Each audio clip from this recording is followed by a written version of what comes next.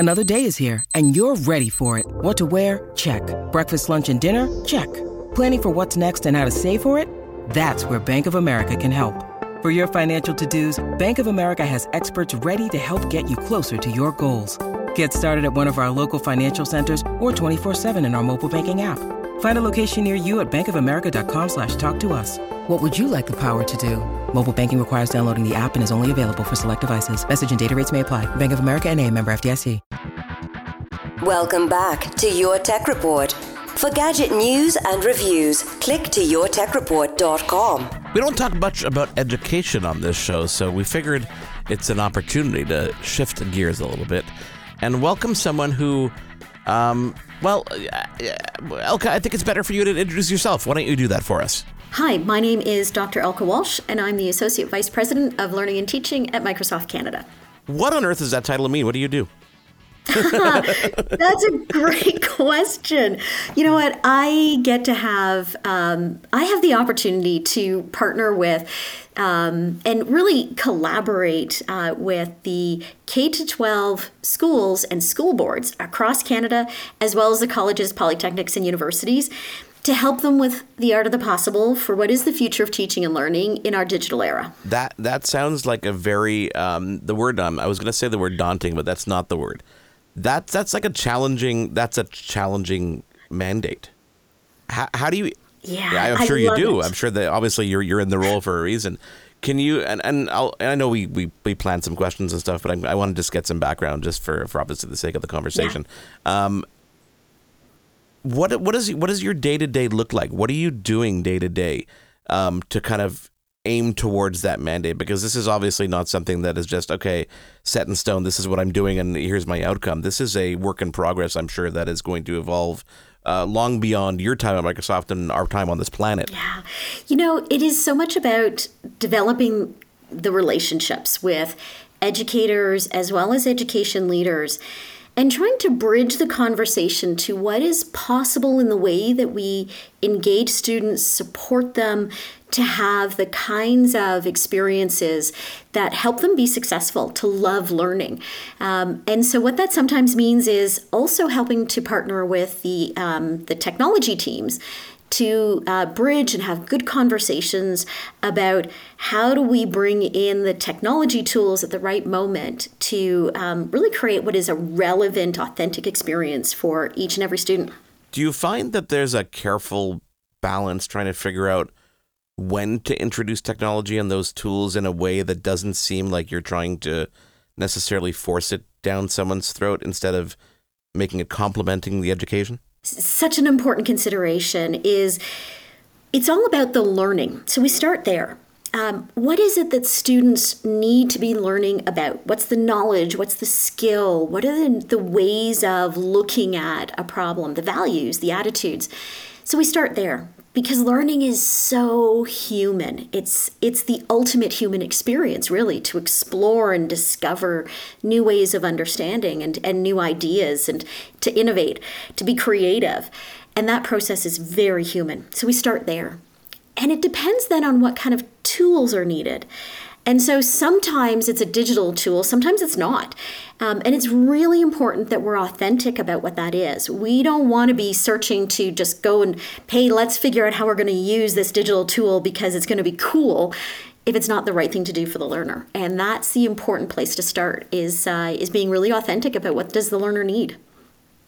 You know, as a parent of two kids, one in high school, in Quebec, so high school, I mean, depends where you're talking about, and a daughter who's just in grade 6, both really love learning. They really enjoy the process, and I think that really stems from the experiences they've had with their teachers. And my daughter loves her teachers. She couldn't care less what kids are in her class this year, as long as she had the teachers that she enjoyed. And the feeling was mutual with the teachers. I think they kind of handpicked her and said, we want you because of obviously your drive to learn, et cetera, et cetera. How do you balance that technological, the implementation of it or the use of it through the different learning levels, but not only that, but different teachers have different ways of doing things. And I find even from one classroom to another, some embrace technology and really show kids how to use it properly and really complements what they're doing. And others, are still a little bit stuck in the old style and don't really want to go down that route. That must be a pretty big challenge. Yeah. It's about change. And the world is shifting so rapidly. And teachers are teaching because they love to ignite that kind of love of learning in students. And so I think that's an important place for us to start. But change is hard. Change is sometimes scary. And that is the place where I think we need to recognize that we're a community in this, that together we can go much further and do many more things together. And it's interesting because, we did this recent survey with teachers to try and understand what's their experience. And, what we heard from them was some really interesting things. We heard from 35% of teachers that we surveyed said that they were equipped with the kind of technology tools to help them teach. And a similar number, 34%, said that teachers receive the training that they need to use those tools. Okay, so that's a really important starting place. Yeah. To help with that adoption, to help with the change, we need to first understand how does the technology work. And then we can start to imagine the ways that it can be put to use and in service of learning at the right moments. But that takes professional development, and that takes, again, a community. So it takes people like me from the tech sector coming in to help with what is possible in that teaching moment. How do we assess? How do we engage students, right? And then it's about getting the right tool in their hands. One of the items from the survey, 60% of respondents said teaching methods should change to make the most of the classroom and the tech tools. Is that a new data point, or is that something that you feel have been ongoing for a while? Because I feel like the pandemic really did accelerate things from a technological standpoint. And I think that 60% is a big number. That's a majority here when you're looking at the numbers here. So is that something that you find new in the past 2-3 years because of the pandemic, or something that has been ongoing for longer than that? This idea of how do we teach and how do we support learners to learn effectively and support their success. Anecdotally, this makes sense. For those of us who deal with teachers, it's not really a surprising number.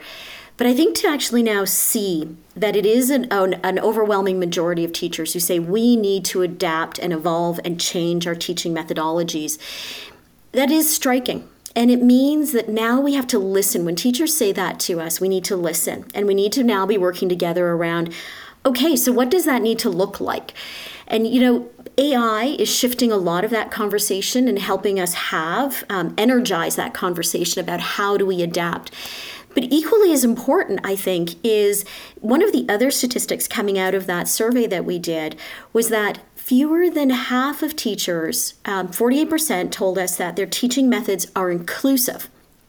And only 46% feel that students are taught in ways that are responsive to their individual needs. Well, holy smokes, that is that moment where, okay, now how do we change the way that we teach to make sure they've got the right tools, they're learning about the right things, and every single student is being empowered to love their learning. And that's, I can't imagine that's an easy thing to do, because when you look at, the profile of children, my son is on the autism spectrum. My daughter is just kind of, plain Jane, whatever, but she's also in a classroom with someone who, is in a wheelchair, someone who has a learning deficiency, et cetera, et cetera. So the tools need to be able to also adapt to people with all kinds of disabilities and learning difficulties. And how do you do that? How do you make sure that you're reaching that majority or just everybody at the same time and give them all the, the same experience, which is what accessibility is all about? Mark, I love to hear this because to me, this is really the essence of learning. And both my sons, I have two sons, one who's just started university, one who's in high school now, and both have dyslexia. And so I have watched them struggle, really not find the relevance in their learning because they're not able to share and experience the content, share their ideas, and consume the content that's there. And so the tools, though, the digital tools that we have today change the game. And, I think that's one of the reasons why I joined the team here at Microsoft, and the education team particularly, is because of the way that we design the technology here with inclusion in mind from the beginning. And so, nothing designed for us without us is a fundamental principle of that. And, when I think about universal design of learning and how teachers can be leveraging that, when paired with tools then that support that, like I think about my own kids and how important it is that they have access to immersive reader on their computers. That they're not singled out then as a kid who's different, but they've got the tools that they need because that makes sense for them personally. And, I think of adaptive controller as another way that we can help people who have physical barrier. Lens, right, that can, we can take a picture, and people who have visual barrier, right, can have narration for them. These are really important tools. And I think we're sitting in this moment in time where the technology, the digital tools are now catching up to the opportunity to remove barrier. And that's where I think we need to listen when teachers say, we don't know. And we need to now help them with the professional development and with the tools to get that into the classroom where it's now just part of the learning environment. You mentioned tools, some specific tools there, and I was going to ask you to give me some examples, but you just did that for me. I'm curious how those tools and similar tools like that help the teachers on their side, because obviously that's a pivotal point in the classroom and for the kids. Yeah, we often know, those of us who've taught in a classroom, that sometimes there are, when kids face barrier, it's better to be bad than dumb. And that is a perception that they have, that when they're facing barrier, that they're not smart, which is not true. And so they behave, though, in a way that distracts from the barrier that they're facing. So you can imagine then in a classroom where teachers are trying to manage all sorts of things to ignite excitement and help kids engage and have great experiences. So when we've got the tools there for the students, and we can take away that feeling of being different, that take away that feeling of fear of not being able to share what they know and understand, it's a whole different ballgame. And so I think it helps teachers then focus on the learning rather than on the behaviors. And, teachers also told us coming out of this survey, it was striking that the mental health challenges and emotional well-being that students have, 74% of teachers told us that continues to be a major issue. And students are feeling these emotional challenges as much as teachers. And so, the disruption, you mentioned the pandemic, that disruption of the pandemic continues. And so those well-being challenges, the tools can create a more authentic experience then. And I think that's something that we have to help teachers embed within their classroom experiences. How are schools collaborating with you guys at Microsoft to access those tools and make sure they can bring them to the school? Yeah, we've got some great examples. And I would say if there is a school or a school board that would like to engage, we'd love to collaborate. So reach out to me. I would love to have a conversation. And let me give you a couple of really good examples. I think about the Calgary Board of Education as an example, where we worked with them. They were finding that coming out of the pandemic, that youth engagement was a real problem. The students just didn't want to learn. And so we worked with them as well as with the City of Calgary to create an experience using Minecraft so that the students could provide a recommendation to the city on how they would reimagine the downtown. And so you can imagine with all of the accessibility tools there, we had over 10,000 students participating of all abilities. And I think that's a really exciting experience when they can take pride in their learning, share their ideas and their innovations, and actually help contribute to their city. So there are others, like Louis Riel School District in Winnipeg, Manitoba. Louis Riel School District has been using OneNote. We can talk about that a little bit more. It's one of my favorite tools for removing barrier. They use that to and did a study on how can they support students with disabilities, and does that tool, OneNote, Does it successfully do that? Do student outcomes improve? Can they achieve more? And the answer was yes. It was a beautiful example of how they're innovating around the tools and the teaching and learning models, and having a great impact on student success. So how do you take those learnings and impart them? A school board approaches you and says, we want to start working with Microsoft. What's that process like? How do you go in, do you evaluate their needs and you figure out what they're doing right or wrong, or obviously not using necessarily those terms because there's no right or no wrong here, right? It's just about making the experience better. But what is that process like if I'm a board or a school? Yeah, it does start with, where are you right now? What's working really well, and what are some of those pain points? What are those things that you wish you could do? And so we start there. And some of that, sometimes the boards have some really great data analytics in place where we can understand what's happening within the school from a data perspective, evidence perspective, and we work with them on that. And also from the teachers and from education leaders, we get an assessment really of what's working and not working. And that's where we start to help them see what's possible. Some of that's with design sprint workshops where I'll work with them directly around what is that possibility.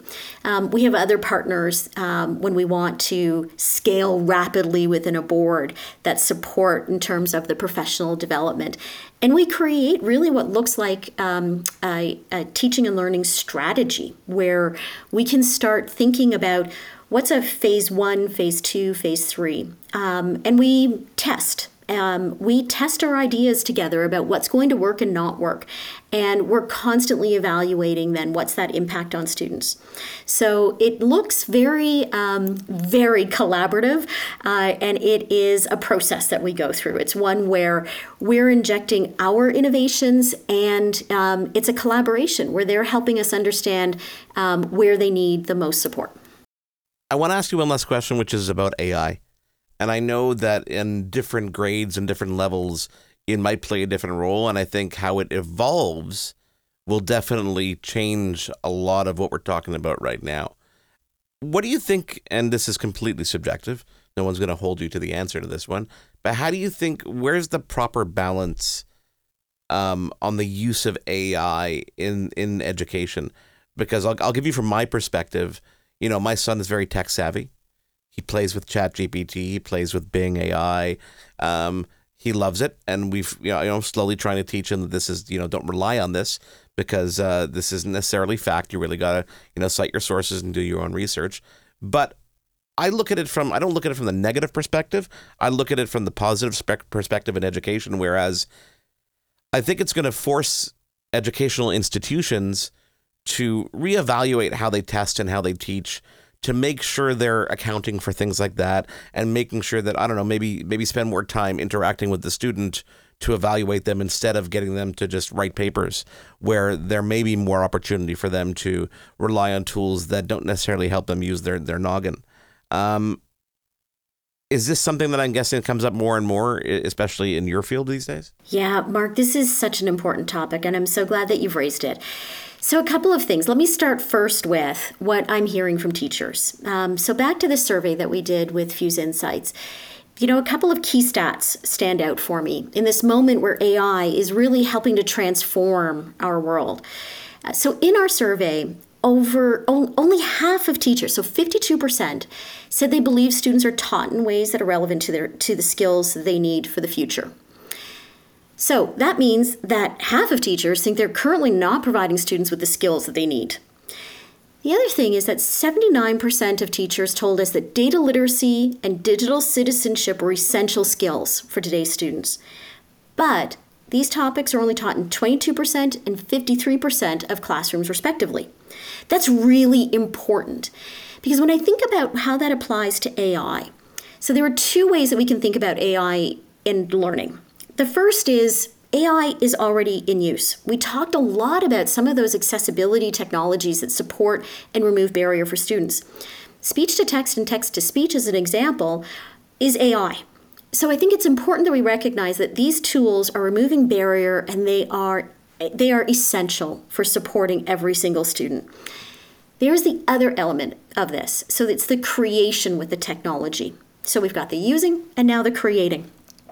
When we think about those digital citizenships and the data skills that students need, the teachers have told us are essential but not being taught, it's very important that students understand how to ask really good questions.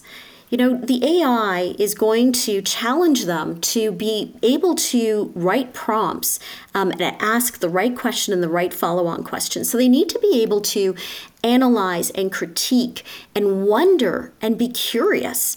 And so those are really important skill sets. And the important thing is as these tools are more used in society, beyond the classroom, it's more important that we teach them how to use them responsibly and how to think about how they can solve the problems that our world needs them to solve. Because now we suddenly have the capacity to ask ourselves different questions to solve the wicked problems that exist out in the world. So what that also means, though, is students need to validate the information. They need to understand how to ensure that the information is, in fact, accurate and what is disinformation. This is an important moment where we have, I think, as educators, a responsibility to help them explore and understand, to use and create with the technology and do so in a way that helps them be responsible. You know, this study is super interesting. I've been picking it apart for a couple of days leading up to our conversation. I think it's probably just the start. Obviously, these are things that you're going to do more often to evaluate how that work is being done in the classroom. And I just wanted to thank you for taking the time to kind of break it down for us. I think it's a super important conversation to continuously have. So please come back and share more down the road. I'd love to hear more stories, especially from the Microsoft perspective, because, you know, we spend a lot of time talking to Microsoft because exactly what you said off the top, which was inclusivity and accessibility. It's not an afterthought. This is just how products are designed. And it's something that Microsoft definitely puts a spotlight on, and something that more companies and more organizations should be doing. So we applaud the work you're doing, and I want to thank you very much for taking the time to join us. Awesome. Thank you so much, Mark, for having me. It's been a pleasure, and I really look forward to continuing this conversation with you. That is Dr. Elka Walsh. It is Your Tech Report. Thank you for being here each and every single week. If you want to get in touch, contact at yourtechreport.com. We'll take a quick break and be right back. Your Tech Report will be right back. What happens when we play outside? We become healthier, both mentally and physically. We become more creative and more focused. We connect with nature, each other, and ourselves. Let's Take This Outside, a new podcast hosted by me, Marianne Iveson, an aspiring outdoor athlete and nature lover. I speak to athletes, outdoor professionals, and scientists about their connection to nature, how it affects their performance, and everyday life. Let's Take This Outside, available on Apple Podcasts, Spotify, and Google Podcasts, and at letstakethisoutside.ca.